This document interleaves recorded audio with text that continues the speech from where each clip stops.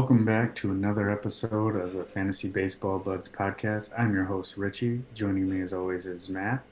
And today we will be going over our tiers and rankings for catcher and first base. But before that, we're going to talk about a little bit of trades that have gone down in our Dynasty League, all of which have been involving either myself or Matt. So we'll break down what the trades were, what happened, and why we did what we did. But first, let's welcome Matt. Matt, how are you doing? What is up, buddy? I'm living life, excited for the new season of Call of Duty since it has consumed my life over the past Oh, few God. months. Very excited for a new map, new DMZ. For those of you that listen and also play Call of Duty, I encourage you to play DMZ because Richie's too busy with his new child to give that even a consideration. I enjoyed it a lot, but also very excited for baseball. Thought ran across my mind today how close we really are. We were just talking a little bit about kind of our scheduled release here for what's coming up over the next couple months. And pitchers and catchers are coming in soon, right? We have kind of the league taking shape. Excited for all the new rule changes and what that might bring to the sport and how it's going to make it a little more enjoyable to watch. Yeah, I'm interested to see how it goes and how many extra stolen bases there actually are going to be with limited pickoff attempts. But we'll see how that plays into everybody's value. Let's jump right in because we got a long show, I think. Let's start off with all of the preseason trades. There's been 7 of them. We'll start off with the first one. You acquired Christian Javier and gave up Freddie Freeman and Robert Hassel. I personally think this is a steal because Christian Javier in our Dynasty League is super cheap. I think he's like $11 or $12 in a $300 auction format. So, Matt, tell the listeners what you were thinking and how you got the deal done. Yeah, I mean, from a reality perspective, I wasn't going to be able to keep or hold on to Freddie Freeman. It was going to be impossible. With the way I'm structuring my roster right now, I have a $40 Justin Verlander, a $50 Garrett Cole, a $50 franchise Aaron Judge. Half of my money is tied up in 3 of my best players. So I needed to take a look at what I could really receive in value for a couple of the guys that I had to let walk, and Freeman was going to be one of those guys. And it was really unfortunate because, obviously you'd love to hold on to Freddie Freeman, but my goal coming into the offseason was just to move him for the best value I could, and I really didn't think that Christian Javier was going to be a guy that I even had a chance at.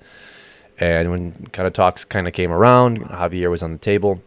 If you look at Javier in 2022, 194 strikeouts is really what kind of was the selling piece for me. I'm looking for guys in my points league rotation that are going to get strikeouts because the question mark with the shift changes and what it's going to do to whip as well as ERA is, at least for me, completely up in the air. Some people don't think it'll have a huge impact. I, on the other hand, do think it'll impact players quite a bit.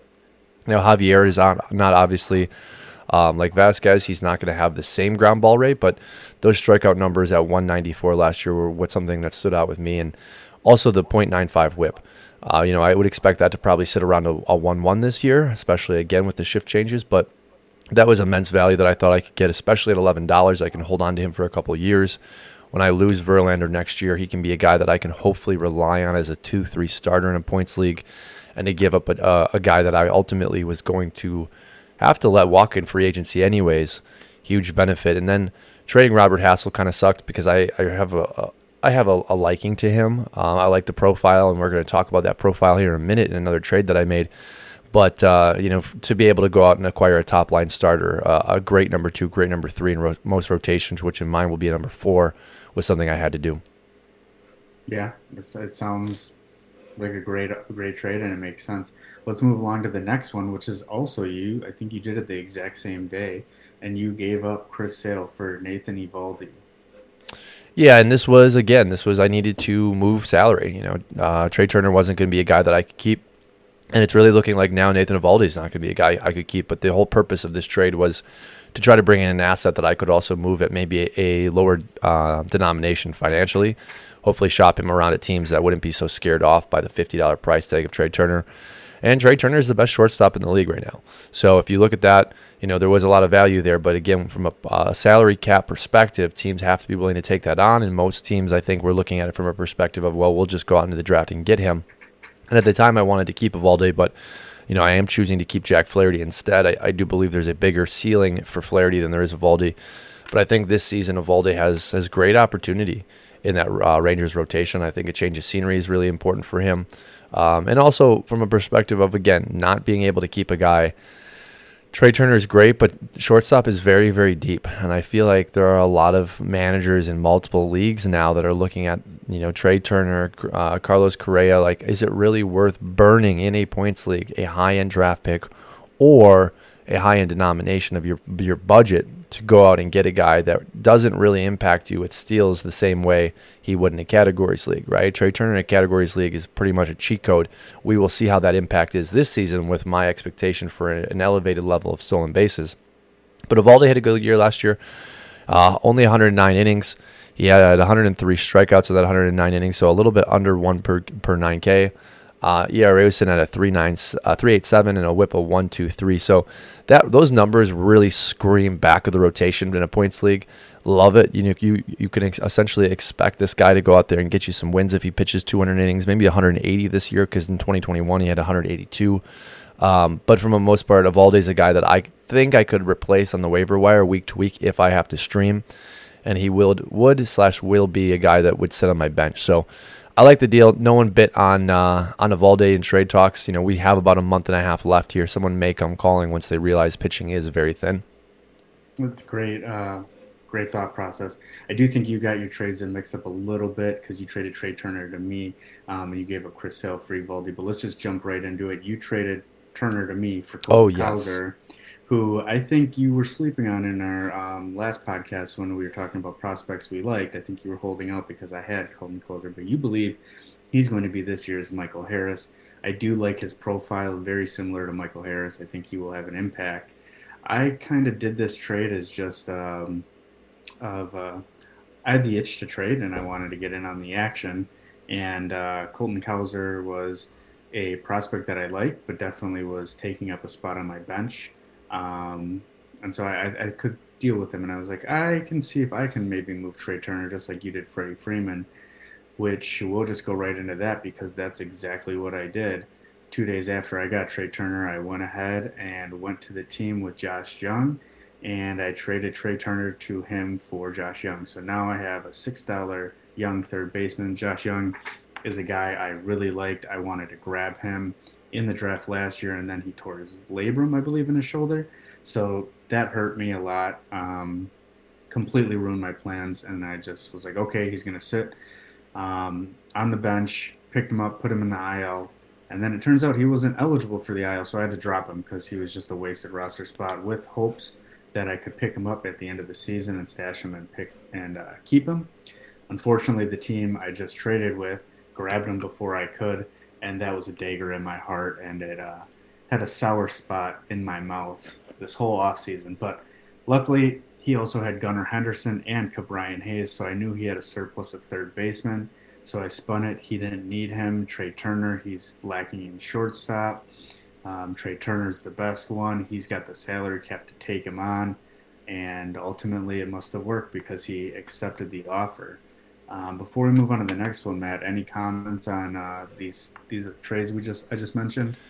Yeah, the Sale trade for me was hard because I've held such value for Sale, but at $27 with the repetitive injury history, and ultimately I think Boston's going to be a bad team this year. If you look at that roster and what the expectation is in that division, to me it looks like bottom of the division type of talent. I think they at least finish fourth.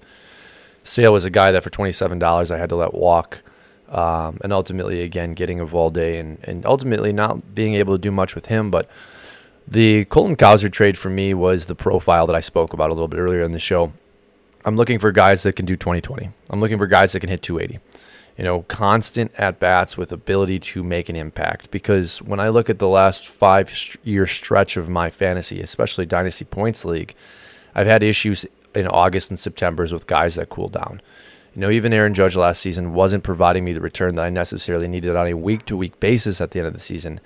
And I need guys in those positions surrounding Aaron Judge and Yordan Alvarez that will always, always give me at least a few points so that I can kind of make it through a week stretch. And I really do think that profile of Colton Cowser is exactly what I'm looking for. So, yeah. I definitely agree with that. Oh, Whether were he you going to say starts on my something? team or he ends up being a trade piece, because I have a lot of those guys. I have a lot of the Colton Cowser Hmm. profiles. I think those guys, Michael Harris, proved that last year, are starting to become more and more valuable. Hey, one of them's got to hit, right? All right, we've got three more trades before we get into our rankings, so we'll go through these a little more quickly. I had Wander Franco, and I traded him for Nathaniel Lowe. This one, I feel I could have got a little bit more value for Wander Franco. He is a $16 shortstop going into his second to last contract on his keeper budget in our league. Nathaniel Lowe is an $8 keeper. Um, Essentially, I was trying to get the most value I could for Wander Franco. Nobody was biting on it. Doesn't really produce much power, but he's going to give you batting average, and that's not really what our league is set up for. So I ultimately settled for Nathaniel Lowe, somebody who I do like.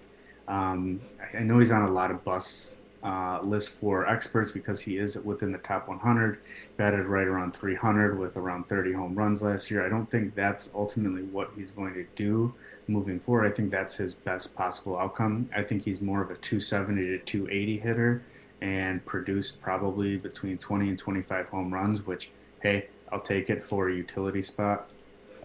Moving on, the next trade was also me.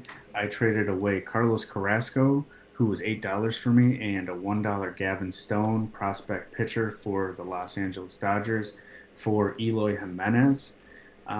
This one's kind of got a lot of factors going into. Eloy Jimenez is going to be $26 on his last year of his contract, so I knew this team could not keep him.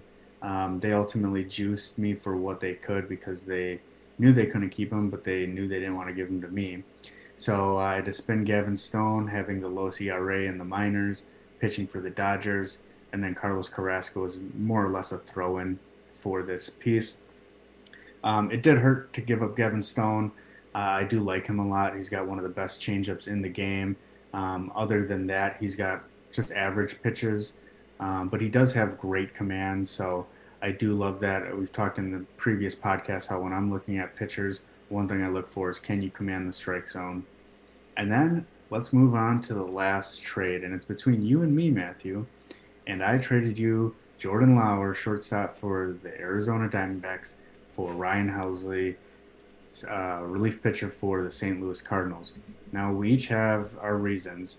I think mine is pretty obvious from previous podcasts. I talked about how much I like Ryan Helsley. Throws a 100-mile-an-hour fastball. I actually picked him up, then dropped him when he was splitting time in that closer role. You ultimately picked him up when he took it over from Giovanni Gallegos. I believe he's, I don't want to say the next Emmanuel Clase, but Emmanuel Clase light. Throws that immense fastball, reaches triple digits. I like that, especially for a closer. And ultimately, I like Jordan Lauer, but you know how I feel about shortstops. They're a dime a dozen. You can find them all over. Marco Luciano traded him for, I don't even remember, maybe Carlos Correa. But I currently have Francisco Lindor, and I feel I can find another shortstop prospect that's going to flourish. Matt, I kind of went through those pretty quickly. Any thoughts on those before we move into our rankings? Yeah, I think Wander Franco's value in our league was a really hard piece to move. He was one of the last tiers before we implemented the rule change where if you held on to minor league players with no major league appearances, they no longer occurred a year-to-year $5 increase until they hit the majors. So he was stuck on a team, I want to say 4 years ago now, in the minor leagues occurring that $5 kick. So his contract started really before you got to see the value of him returning production to the field. And coming in at $16 this year and going into next year with his final contract year at $21, he's just not producing that on the field yet. Now, I do think he will return that, especially this season. I think we will start to see the breakout of Wander Franco. But again, when you're talking about value and you're talking about shortstop position being so deep, it was a deal that ultimately had to be made for your roster. It was a deal that ultimately needed to be made by the other player who needs kind of a revigoration in their roster and their construction. Hopefully Franco can go out and perform at a $16 rate this year, can go out next year, perform at a $21 rate, and ultimately be a franchise player at $50 and be an absolute world beater. Lord knows my Wander Franco merchandise signed memorabilia needs it for the return I want. But I did like that trade. I liked it for both sides. And then ultimately, looking at the last trade that you and I made, I like Ryan Helsley a lot. My concern is he doesn't throw a cutter. He throws a 103-mile-an-hour fastball. At some point, my concern leads to injury. And if I look at the construction of what the Cardinals have done with that bullpen, I also do not think the job is solely his. Last year, there was a couple other players that were able to kind of weasel their way into saves. Helsley was very good in multiple inning stretches. If you think about when Josh Hader was kind of in that similar role, and I'm curious to see if St. Louis utilizes Helsley in high leverage situations as opposed to just being the closer. Also, outside of those things, $6 for me was very important. Again, with the way I've constructed my roster, it's very tight. I have a lot of high-end money. I needed that $6 in order to keep a couple players that I really, really valued, one being Vinny Pasquantino that we're going to talk about here in a little bit. And I looked at it from a perspective of I can go out and probably find a Ryan Helsley this season. Maybe not the same talent level, maybe not the same ability, but maybe the same volume and the same numbers in fantasy. And I would like to take that risk over losing a guy like Vinny P, who I just don't think I can find on the waiver wire. So I do like Helsley. I like the deal for you. I think it was great for you in the way that your budget structure. I thought it was good for me. I think I probably gave up the better player currently. Now, I also think Jordan Lauer is going to be the best out of the Marcel Meyer, Jordan Lauer draft. I think Lauer ultimately has 30-15 upside with a 280 batting average.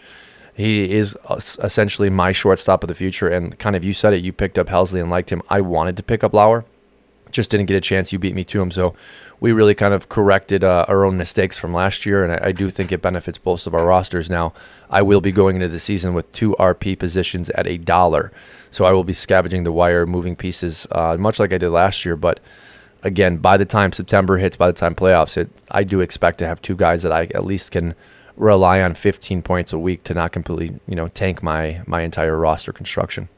Definitely a win-win for both of us. And I do like Jordan Lauer. I think he's more 20-25 home run, but I do like him hitting 280 and getting 15 to 20 steals. One last thing before we move on to the rankings with relief pitcher. I get what you're going to do, but I hated doing that last year of constantly looking for the next reliever and streaming them and wasting fab on just trying to pick up the hot guy. I just hated that. So now I have 3 relief pitchers in Jeffrey Springs, who's a start, and then I have Felix Bautista and Ryan Helsley. So even if one of them doesn't pan out, I'm going to have options. And if they all pan out, then I can move one of them to you for Colton Cowser and Jordan Lauer at the end of the year. Absolutely. And that's, this is the beauty of doing a fab system, especially in a dynasty structure, because you have to choose. You have to choose how you're constructing your roster, right? This year I'm choosing to keep Vinny Pasquantino and Spencer Torkelson. And if you were really look at it on paper, it's like it's a no-brainer. You want Helsley over Torkelson, right? I don't think anyone would disagree with that, especially we'll just say redraft. But when you're looking at the availability of the number 1 overall pick, having a bad year, letting him walk, maybe he rebounds and he's the guy you wanted. Now you're kicking yourself because you didn't keep Torkelson over Helsley. And it did suck last year having to fight the waiver wire because I had to get Helsley. I let Clase walk the season before.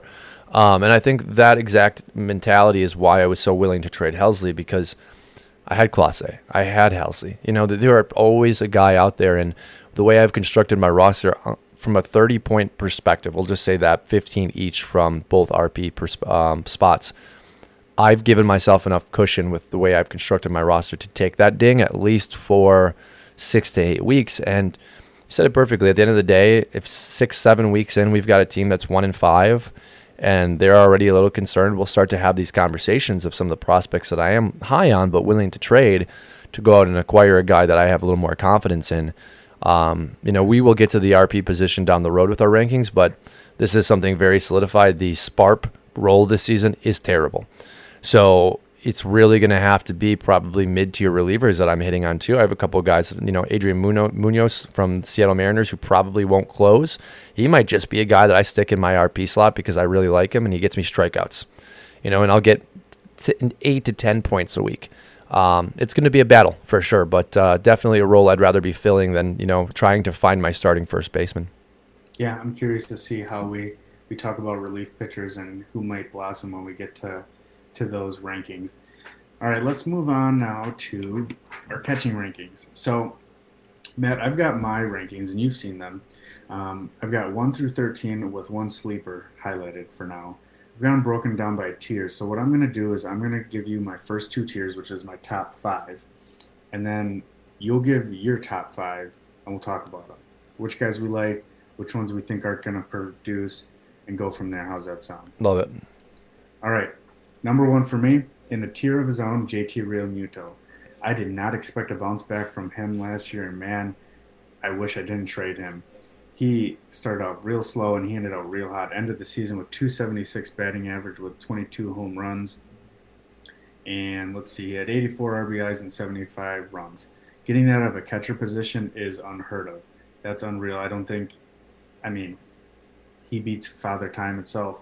All right, moving on to tier two. 2 through 5, I have Will Smith, Dalton Varsho, Adley Rutschman, and Salvador Perez. The ones that probably are against what other people have is Adley Rutschman. I'm really high on him. I think this is a can't miss prospect, and I think the guy's the real deal. Matt, what are your thoughts on him? Yeah, I mean, I love Rutschman. I think, he occurred at what a lot of minor league players do coming up to the major leagues, which is a bit of a struggle. And if you look at his overall slash line, though, at 13 home runs, 42 RBIs, 70 runs, and 65 walks at the 254 average, you're really seeing something that could blossom into something special. And I liken any of the guys that came up last year in their rookie positions to have a much, much better season. Rutschman's going to be one of those guys. Obviously, Melendez will talk a little bit and is going to be one of those guys. But Rutschman should be our prototypical number one catcher moving forward for the next 10 years. That's my opinion of him. This season, I still give that to JT, but I think we see Adley finish in the top 3 in catchers this season, and moving forward, he will be the guy every single season in tier 1 of his own by himself for at least the next 5 to 6 years. Oh, absolutely. And maybe I'm a little conservative because I have him ranked fourth, but I have Will Smith ranked ahead of him just because he had a better batting average at 260 and had more home runs with 24. And then Dalton Varsho, just for the simple fact he's playing outfield, and those counting stats alone are going to outproduce the other guys. Matt, why don't you go ahead and give us your top five? Yeah, so same as yours, JT Realmuto is in a tier of his own. He's one of one in the catcher rankings. He was also a guy in any drafts I will not be getting because I am not willing to spend at that third, fourth round position for a catcher, especially when there are other guys on the board. He's great, but for me, I would rather have any number one of these players because of the value that they produce at their slot in the draft. But JT is a guy, again, that provides those stolen bases. Now, I think it was 21 of 22 he stole last year, so he only had one caught stealing. I do expect those numbers to drop a little bit. Now, I do expect him to possibly run a little bit more. His sprint speed was in the 86th percentile, so you have that as well. He still has the legs underneath him. Do we expect for that to drop off with the year of age? Probably a little bit, but the talent level is there. I have changed my rankings quite a bit, though, as we drop into tier 2. Then I have Dalton Varsho number 2. Dalton Varsho last year, big season, 27 home runs, was able to steal 16 bags, is going to play outfield. You mentioned that. I really like that.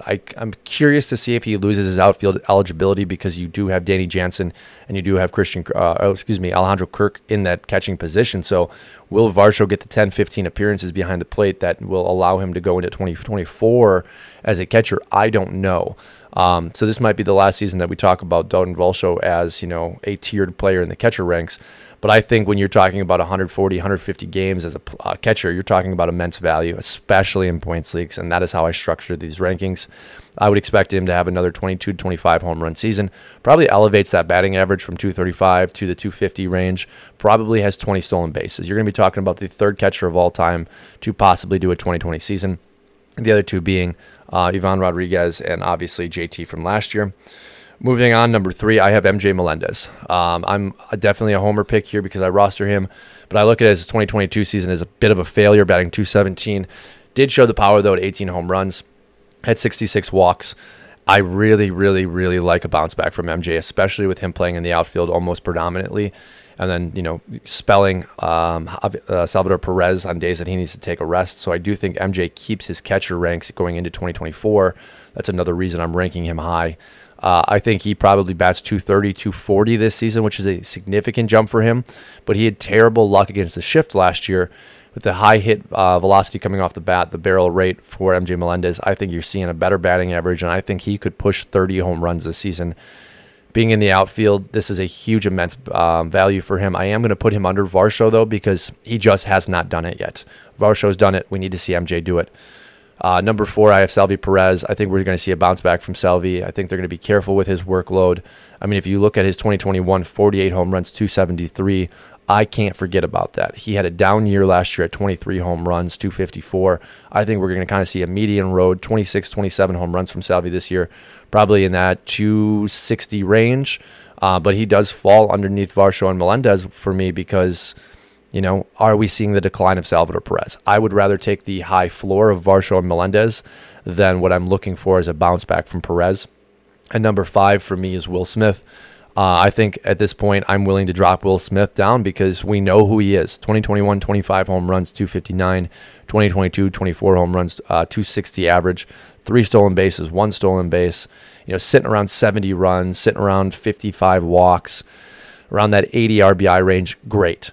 But at the end of the day, we know who he is. And the clock is ticking for him as well. The Dodgers have an immense catching prospect coming up probably at the end of this year going into 2024. And I think at that point, Will Smith will start to lose playing time.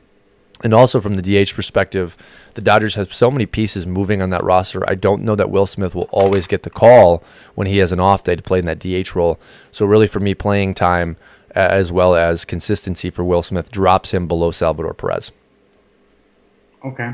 I like most of your rankings. I do want to just challenge and just ask you, with MJ Melendez, if you're hoping he's batting 230 and 240, and you're hoping he bats 30 home runs, why wouldn't you just rank Salvador Perez and Will Smith ahead of him, who you know are going to bat 250, 260, and provide you that 25 home runs?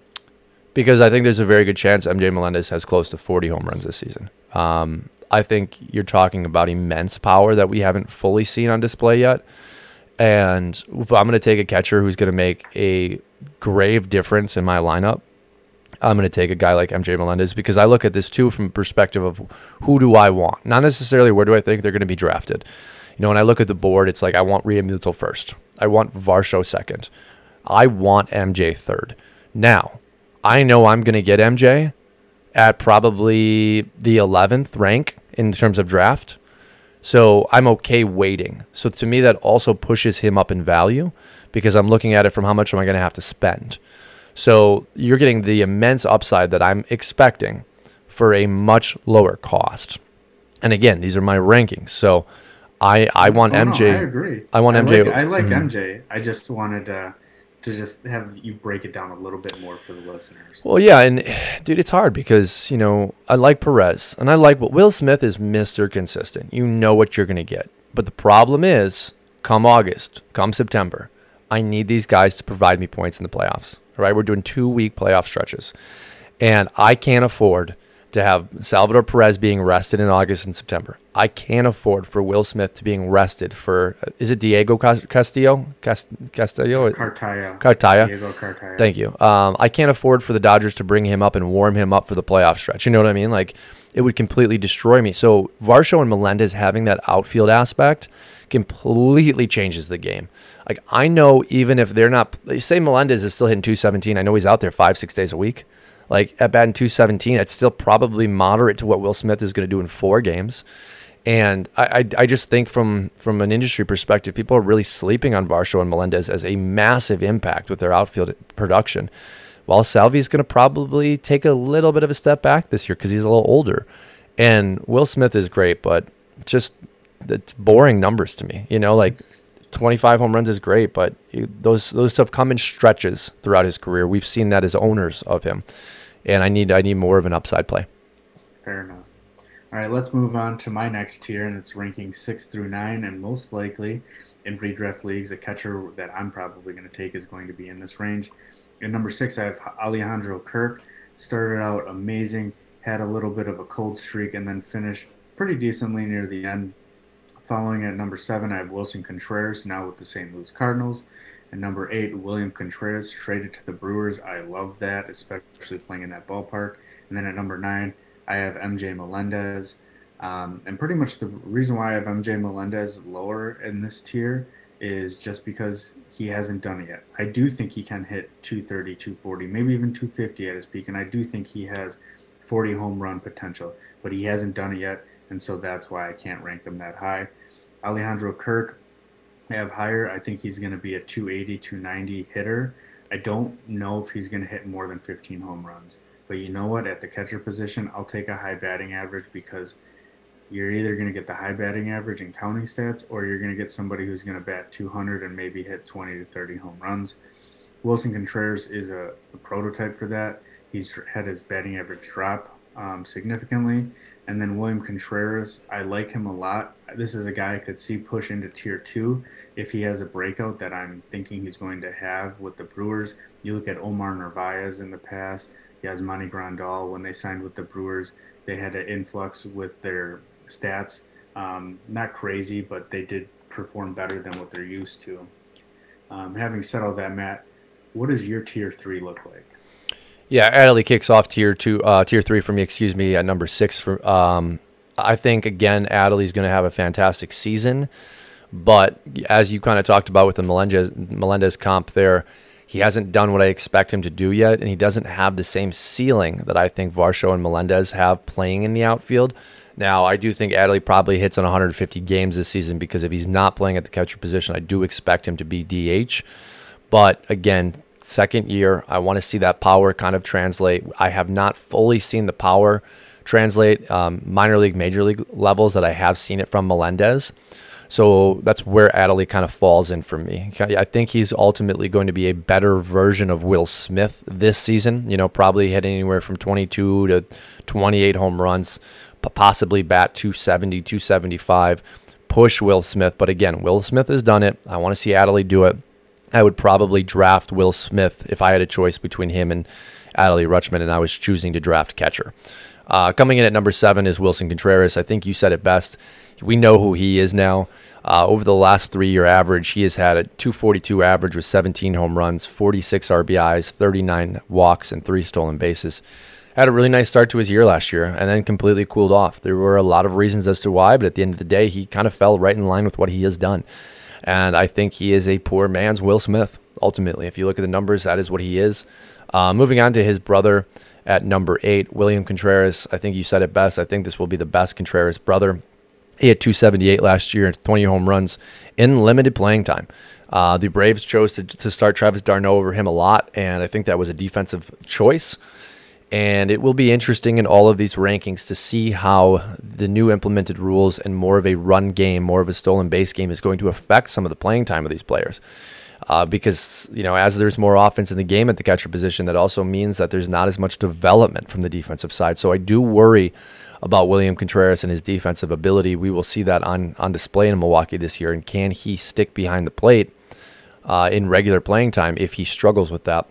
I do expect him to have a great season, though. I am a little hesitant on what to expect from him, though, because, again, limited playing time in a great Braves lineup. Will that translate to Milwaukee, or will we start to see some of that ability slip away because he's playing more?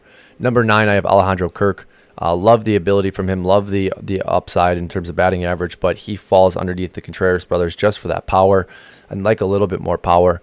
And in all reality, I may have to adjust my rankings. I think I would probably have Kirk over Wilson Contreras, but right now that's how I have it. Do expect the same batting average, maybe an increase in power, maybe 17, 18 home runs this year. But again, how much does Danny Jansen cut into that playing time? If Danny Jansen was real last year, Danny Jansen will be splitting a lot of that time with Alejandro Kirk. Alejandro Kirk is the better defensive catcher, though. So kind of based on that conversation I just had, you might see Danny Jansen lose playing time, maybe play more DH if Brandon Belt is hurt because you have more of a defensive emphasis. And then number 10, I have Sean Murphy. Sean Murphy burned me badly in the playoffs last year, had the best stretch of his season in playoff baseball. And leaving Oakland, it should only benefit him. But now he runs into the same problem that Contreras did, which is you have another catcher behind you in d'Arnaud. Will be interesting to see how Murphy is affected by that. That is why he falls to number 10 for me. I like that. And I have Sean Murphy in the next tier for the same reasons you just mentioned. I think he's also going to be splitting time with Travis d'Arnaud. And I think he's more of an offensive catcher rather than defensive. So let's just hop right into my final tier. 10 through 13 for me, I have Tyler Stevenson, catcher for the Reds. Had a limited time last year, but when he did play, he hit over 300, 319 last year in 50 games with 6 home runs. Do I think he's going to do that this year? No, but you are playing an American. What is it? American. I'm blanking on the name, but the Reds Oh, Great American Stadium, Ballpark. Great American Ballpark. Thank you. One of the best hitter-friendly parks in the league, if not the best. I think it will. The power will play. I expect 20 home runs. Do I think he's going to bat 319? No, but I think he's going to hit closer to 250, 260. And he easily could jump up in these rankings, but it's one of those he hasn't done it yet. And he also has an injury track record. And number 11, Sean Murphy. I won't go too much into him as we just talked about. And then number 12 and 13, these are my reach guys. If I miss out on those top 11 guys, mostly in 12-team formats, you're pretty much just taking a shot in the dark on anybody anyways. So at number 12, I have Gabriel Moreno, catcher for the Arizona Diamondbacks, now traded from the Toronto Blue Jays for Dalton Varsho. Gabriel Moreno was once a top prospect. I think he might even have had the top spot at one point. Correct me if I'm wrong, Matt. But either way, very highly touted. Doesn't really have much power, but known for his hitting ability. I'll roll the dice. If the Diamondbacks just traded for him and they need a catcher, I mean, they do have Carson Kelly, but you don't just trade Dalton Varsho away for nothing. And then at number 13, I have Francisco Alvarez, catcher for the New York Mets. Easily the biggest power in all of the minors right now. I think he gets a 70 or 80 grade by MLB. It's just a matter of, is he going to play? There's some speculation he might make the opening day roster, but then there's been some word that, the Mets want to make sure he's completely ready and can play full time and not just get hindered by splitting time with Thomas Nido. So we'll see, but that's somebody I definitely would roll the dice and take a shot on if I missed out on any of the previous catchers we mentioned. Matt, what is your final ranking, your final tier for catchers? Yeah, my final tier is it's 11 and 12. It's Tyler Stevenson, who you spoke on, and number 12 is Cal Raleigh. These are two guys where if I'm in a points league and I've completely punted catching, which I just don't see as a option. I really think you said it best. I think 6 through 10 is where I'm going to find value, where I start to see, okay, like the best player on the board is a catcher. I need a catcher. I'm going to take one of those guys. Now, drafts shake out crazy. There might be players at those positions where you're able to snag them. Maybe it's a relief pitcher. Maybe it's a fourth outfield bat that you're going to use a utility and, kind of shake against injury. If I have to take an 11 or 12 catcher, it's going to be Tyler Stevenson or Cal Raleigh. Cal Raleigh is the kind of prototype for what MJ Melendez should be against the average. The average is just not there for Cal Raleigh. He hit 211 last year. Don't love that. Don't love the fact that he's catcher only. Now, I do expect him to kind of shift in and out of the DH role this season, but 27 home runs is pretty great from your catching position. I do want to see that average climb up a little bit, but again, he's a guy at the end of the draft that if I'm going to take a final catcher on the board, I'm probably taking Cal Raleigh. And I think you brought it up best. Alvarez is starting to emerge as is ready in his time to come up and play, but big time concerns defensively. And it's interesting because they brought in Omar Narvaez, and Narvaez doesn't have defensive ability either. So, this catching backstop for New York will be interesting defensively. I don't know that it'll fully hinder Alvarez, but my concern with Alvarez is, yes, the power's there. Do we see a similar profile to Gary Sanchez, though, where the strikeouts are high, where, the bat velocity just isn't necessarily there at all times to catch up to major league pitching? I want to see him perform on the field. Definitely the number one catching prospect on all boards. For me, I actually have someone else. He would fall number 2 for me. I think the power plays, but I want to see that average as well.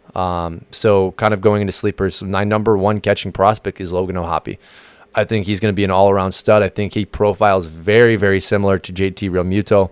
If you look at his 22 season in the minor leagues, he had 26 home runs, 78 RBIs, 102 hits, 7 stolen bases, 283 average. I mean, again, profiling to be your everyday catcher.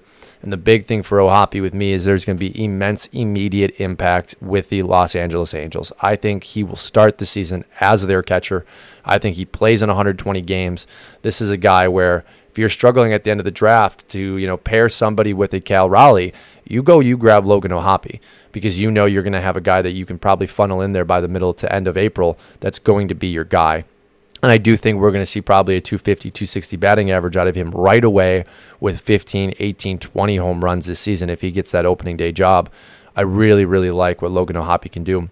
Bo Naylor is another sleeper for me this season. I think you could see him kind of funnel into that Guardians lineup. Had 21 home runs last year in the minor leagues, hit 263. He was a first-round pick. We need to see a little bit more in the average, and if the average can't climb, we need to see a little bit more in the power. His brother is a guy we're going to talk about in a little bit here in first base rankings, but right now, Bo Naylor is a guy that needs to see a little bit of an improvement, but I do think he's a guy to keep an eye on as someone that could provide top 5 value at the catcher position over the next 5 years if he can figure it out. And then finally, my last catching sleeper is a guy we talked about a little bit last year who was having a phenomenal minor league season. That's Endy Rodriguez for the Pittsburgh Pirates. If you remember last year, Richie, he was tearing up the minor leagues. He ended up the season with 25 home runs, 95 RBIs, 4 stolen bases. His average was .323 with a .997 OPS. This is a guy to keep an eye on, not necessarily, I think, in redraft leagues this year, but if you're in dynasty leagues and you have the opportunity to go out and talk about Endy Rodriguez, he could be a guy that provides immense value. There's also conversation with him being split in the outfield. He did play a little bit of outfield last year, if I'm correct. You want to take a quick look at that. 2022 season, he played a few games in the outfield, yes. So they'll move him around. You may see a similar profile of MJ Melendez with Rodriguez. He might be a guy, if those players are gone in dynasty leagues, to go out and get before it happens so that you have that versatility at position from the catcher position moving forward for the years to come. Yeah, no, I like everything you said there. My sleeper was Logan O'Hoppe for redrafts, and before we hopped on the podcast for Dynasty, I had Endy Rodriguez for all the same reasons you mentioned. My only fear with Rodriguez is, as much as he probably is ready to at least see what he can do at the major league, it's a Pittsburgh Pirates. They're not playing for anything. There's no reason to bring him up before they need to. So unless he's batting 500 in AAA and has like 30 home runs, I just don't know if we're even going to see him this year. But like you said, if you're in Dynasty or Keeper League, it's worth holding on to. Well, yeah, that's all I'd like to add to that. I love Endy. The concern is, you have an organization that isn't in a window to perform yet, right? Losing is only better for them. And then the other massive concern was ultimately the fact that they drafted Henry Davis first overall to be their catcher of the future. So I think that's why we started to see Endy Rodriguez being, shifted around the diamond last year in the minors, because the truth is you're going to start Davis. There is no question about that. Davis is supposed to be their Adley Rutschman, right? He will not be, but I think he'll be good. And Endy Rodriguez is going to have to find playing time elsewhere. But you're right. This year, I don't know that there's a lot of value there. I think Logan O'Hoppe is the guy to target at the end of drafts. Like, we loved what he did last year when we were talking about minor league profiles and some of the numbers we were seeing. He's the real deal. I'm excited to see where he falls in rankings next year. I really, really am. Yeah, we'll see. Let's move along to first base. And I'll start us off. We'll do the same thing. My tier 1 consists of 2 guys, and it's pretty easy. Vlad Guerrero and Freddie Freeman. Freddie had a little down year as far as home runs goes, but you know what you're getting with these guys. They're old, reliable. Vlad Guerrero was in conversation for MVP just 2 years ago, and he followed that up with another great season. I don't think there's much more to say about this. If you're listening to this podcast, you know who these guys are. Not much more we need to talk about. I'm going to move on to tier 2, and it consists of 3 guys. We got Paul Goldschmidt, Pete Alonso, and Matt Olson. Paul Goldschmidt did amazing things last year, and I think he's going to do great. I don't think he's going to be the best first baseman like he was last year, so that's why I rank him 3rd. And with Pete Alonso, Matt Olson, you know what you're getting out of them. They're essentially the same guys in my mind. They're going to bat between 250, 270, and they're going to hit maybe 30 to 40 home runs. Pretty consistent. That's pretty much my tier 2, Matt. Why don't you take it away and tell us who you got? Yeah, I have the same tier rankings you do. Freddie is number 1 for me. Vlad's number 2.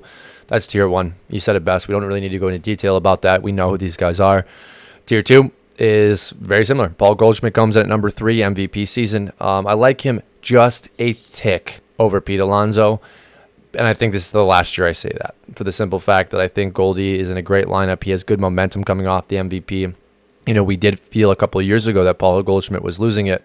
Lo and behold, he wins MVP last year. Pete Alonso comes in at number 4 for me. He has been Mr. Consistent lately. I think you know what you're getting from Pete. I don't know that we'll see a 50 home run season again from him, but I would love for that to happen because that would shoot him up these tier rankings. That would challenge Vladimir Guerrero, but we would need to see an increase in power for Alonso to push Guerrero at that number 2 position. And then number 5 is Matt Olson. This is where the teardrop ends. This is where we see a significant shift. Matt Olson now could be in conversations for tier 3 come the end of this season. And I think that's industry standard, industry wide. He really needs to get the power back, and he really needs to get that average up just a little bit.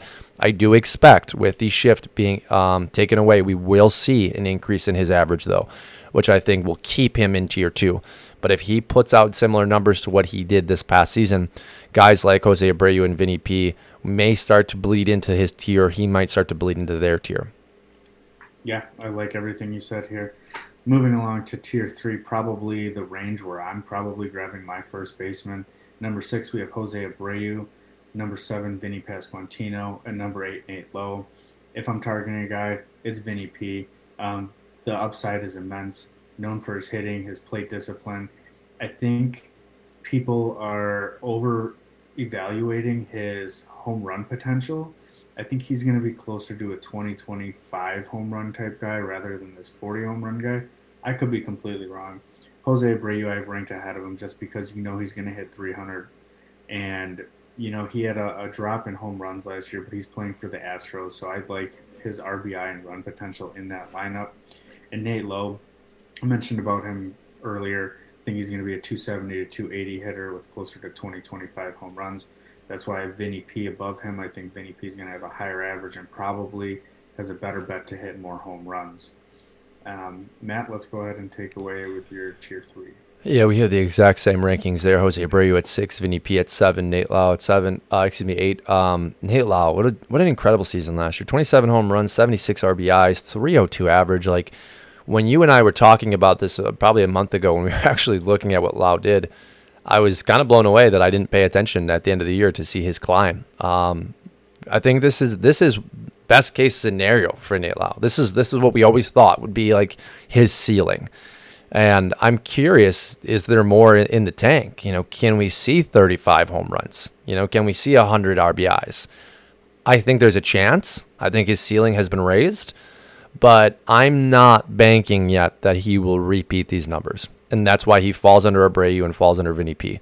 Because I also think if you're looking at what you want out of Vinny P, it's probably this slash line with maybe more runs and maybe more RBIs. Because I'm in full agreement with you. I don't think Vinny P is a 40 home run a season guy because I don't think he sells out for power. I think if he sold out for power, he absolutely could be. But what we saw from Vinny P last year and in his minor league career was that he's a professional hitter. And professional hitters choose not to, pull the ball when they would normally get a double. They try to go for the home run. That was a terrible analogy, but Vinny P for me at 7 is the biggest upside here. I do think there could be more power than we're projecting, but I'm not going to project it. I think kind of sandwiched in between Jose Abreu and Nate Lau is perfect. Again, looking at the numbers, Nate Lau had a great year, but I'm not expecting replication from that. So Vinny P gets that ranking just above him.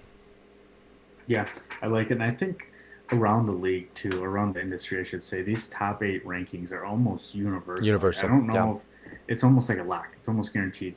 Maybe after Jose Abreu, some people could be lower on Vinny P, lower on Nate Lau, higher on some other guys. So I could see it dropping off. But I don't think it's ever been a year where everybody's been like, these are the guys, they go in this order, no questions asked. I think it's pretty much no-brainer. It's this next tier for me. And I only have the top 12 ranked because after that, I had such a hard time. It's like these guys are almost all the same. They're in like a tier of their own. But I'm just going to go ahead and list my 9 through 12. It's CJ Crone at number 9, number 10, Rhys Hoskins, number 11, Anthony Rizzo, and then number 12, Andrew Vaughn. CJ Crone I almost put in the tier above because he did hit 29 home runs last year, if I'm not mistaken. Yeah, 29 home runs with a 257 batting average. This is a guy we liked last year and even the year before, and he just has not produced the way we thought he would in Coors. I was expecting a 280, 290 batting average with 35 to 40 home runs. Now, those are lofty expectations. He did fall short, but he did have a reasonable stat line with 29 home runs and a 257 batting average.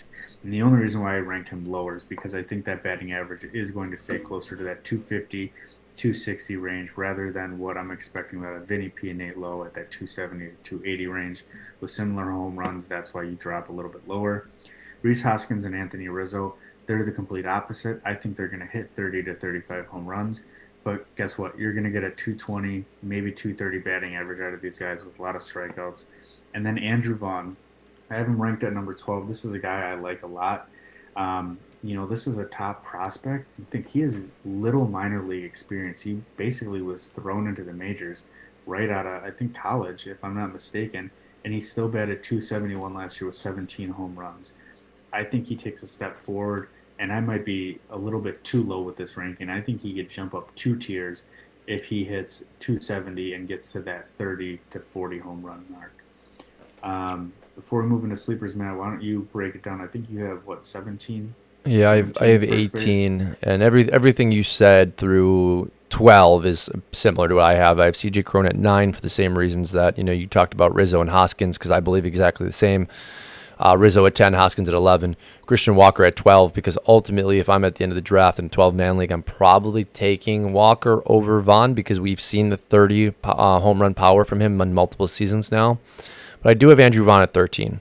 He's a guy I would absolutely love to pair with a Cron, Rizzo, Hoskins, Walker, because I agree with you. He was drafted out of college high because of his hit tool. Not necessarily his power production, but his hit tool. Similar to Spencer Torkelson, those guys were almost comparative to each other in a lot of ways. Vaughn has come up and actually showcased the ability to translate that hit tool, but he's also bounced all over the diamond, and this will be the first season now with Jose Abreu being gone that he gets to go back to his original position. I think that's very, very important for him and very big for him.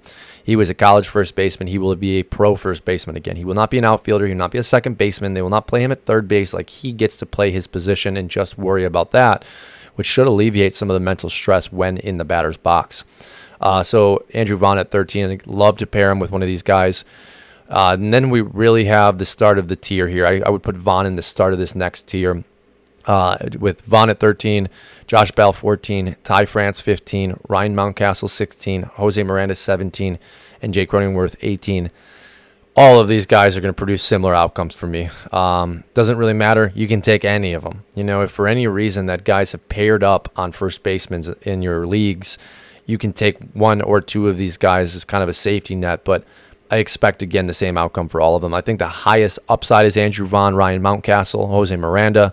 Miranda's probably going to be taken as a third baseman, though. Just be aware of that, with third base being so empty. And we'll get to those rankings down the road, but Miranda will probably be utilized at third.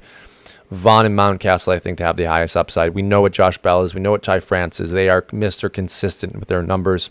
Cronenworth, you know what he's going to provide you. But that's really the end of the tier for me at first base. Yeah, I like exactly what you said, and those were the hardest ones with Christian Walker. As he's going to have that home run potential, and maybe down the line we'll see. I could swap him out with Anthony Rizzo. That's why it was so difficult. That final tier is so many guys are interchangeable because you get a little bit more power, but a little bit less average, and it's like, where do you find that line? What do you like out of these guys? But let's move along to sleepers. I've got 4 highlighted. These are guys I really like this year. Number 1 is Rowdy Tellez. People are sleeping on him. The guy hit 35 home runs last year. I don't necessarily like his batting average. He's probably going to hit 220 to 230, but where he's going in drafts and what these projections are, let's take a look.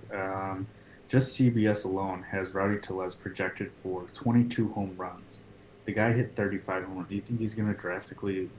I mean, I'm obviously I can't even come up with words right now. That's how dumbfounded I am by that. Moving along, Spencer Torkelson, I like a bounce back for the same reasons you do. Highly touted prospect. I think the pressure's off of him now after a year being in the majors. I think he can finally settle in. They've also changed the dimensions in Comerica Park. I think that's to help Riley Green, Spencer Torkelson, and everybody else. Kerry Carpenter in their lineup. I think that definitely helps. And then the last 2, these are going to be this year's Vinny Pasquantino and MJ Melendez, in my opinion. And that's Matt Mervis and Frank Manzardo. Matt Mervis went on a crazy tear at the end of the season last year for the minors. This is a first base prospect for the Chicago Cubs. He started the year at high A and moved all the way to triple A. Over the course of all three of those levels, he batted 309 with 36 home runs. And the most home runs he had was 15 at triple A. So it just shows you he wasn't getting stopped. I think he comes up. The Cubs did sign Eric Hosmer. I think that's just a stopgap to give Matt Mervis a little bit more time. And then Frank Manzardo, or Kyle Manzardo, well, not Frank. This is a guy, he batted 327 across high A and double A last year, so he's a little bit behind prospect for the Tampa Bay Rays. I like his hit tool. I like he's going to be a 300 hitter. He's going to have a little bit less power than Matt Mervis, and he does play for the Rays, so I'm not sure when he will quite debut. And with the Rays, we saw with Vidal Brujan, Wander Franco. Is he going to be in a split? Is he actually going to play full-time when he comes up? Those are my concerns. And for those reasons, that's why I like Matt Mervis a little bit more than him. Matt, thoughts on those sleepers? Did I steal any from you, and do you have any others? Yeah, I love Mervis. I am concerned that Mervis might be the prototypical minor league number guy only. And I say that because the Cubs aren't gangbusters on this guy. When you look at what he did last year and the numbers that you read off, it's a no-brainer that he should be the starting first baseman opening day. I don't understand it. I would be screaming at the top of my lungs that we have, the next top 5 first baseman Pete Alonso in our organization, and yet they're kind of soft on him with the he may not be in the minor leagues. So I'm curious to see if these numbers are going to translate. Go ahead. What I've heard is that he's got defensive issues at first base, and so they're very concerned about him developing. Yeah, he's a good first base hitting, obviously, but that's why they signed Eric Hosmer to help with the defense. So I don't know if he's going to be just limited at DH or if they just want to keep him down at AAA to manipulate his time and also develop him defensively. Who knows? Well, yeah, it's hard. I mean, he'll be 25 years old in the middle of April this year. Not necessarily the prospect clock is ticking, but at what point do you just say he is what he is? He's going to be our DH. So be it, right? And we're going to pair guys around him at first base to kind of make up for that defensive liability. But yeah, I don't understand that. To me, he's a home run number 1 sleeper in reality. But again, the question mark with playing time. So curious to see what happens there. Kyle Manzardo, love it. The fact that they spent a second-round pick on him was big. He has blown through the minor league ranks since 2021. Did only play 30 games at AA last year, so I do expect him to get some pedigree in the minor leagues this season. And again, it's Tampa Bay, right?